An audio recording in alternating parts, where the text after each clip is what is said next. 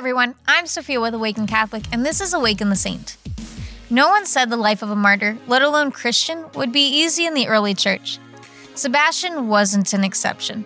Born in the mid-3rd century, Sebastian showed promise as a soldier under the command of Emperor Diocletian. His known bravery eventually led to his promotion in the year 283 to captain of the Praetorian Guards, the top Roman security of the emperor himself. There was only one secret Sebastian had to protect at all costs. He was a devout Christian. Diocletian was by no means a fan of Christianity and was simply known as a martyr maker to so many Christians. Sebastian didn't join the high-ranking military to suppress his fellow Christians or even because he believed in what the emperor was doing, but rather to be a double agent to assist martyrs and those persecuted in the faith. Throughout his time as a Praetorian Guard, he would regularly visit those arrested in the name of Jesus, bringing them comfort and affirmation, healing and peace. Tradition says he was able to heal the mute wife of a guard who sought conversion by making the sign of the cross over her. Sebastian was also responsible for the conversion of many guards and a Roman prefect.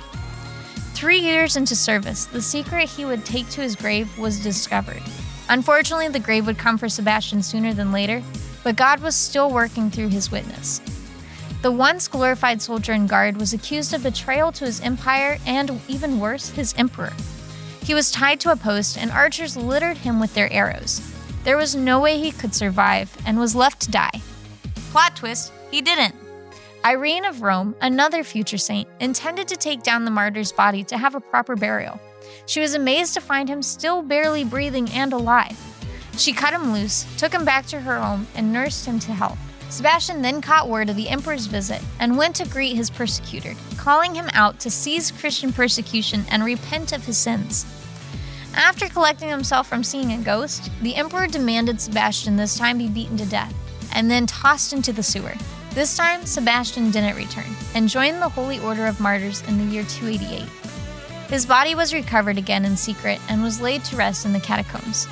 Surprisingly, Saint Sebastian is known as the patron saint against plagues, and his story was celebrated throughout the Middle Ages. It was taught by the Romans that Apollo would occasionally rain down plague arrows onto the people and strike them down for this, that, and the other. But Saint Sebastian wasn't struck down by the arrows. They had no power over him, for he didn't serve the Roman gods, but rather the Christian God who was triumphant over death. Let us too remember that the God we lovingly serve is the one true God, the conqueror over sin and death.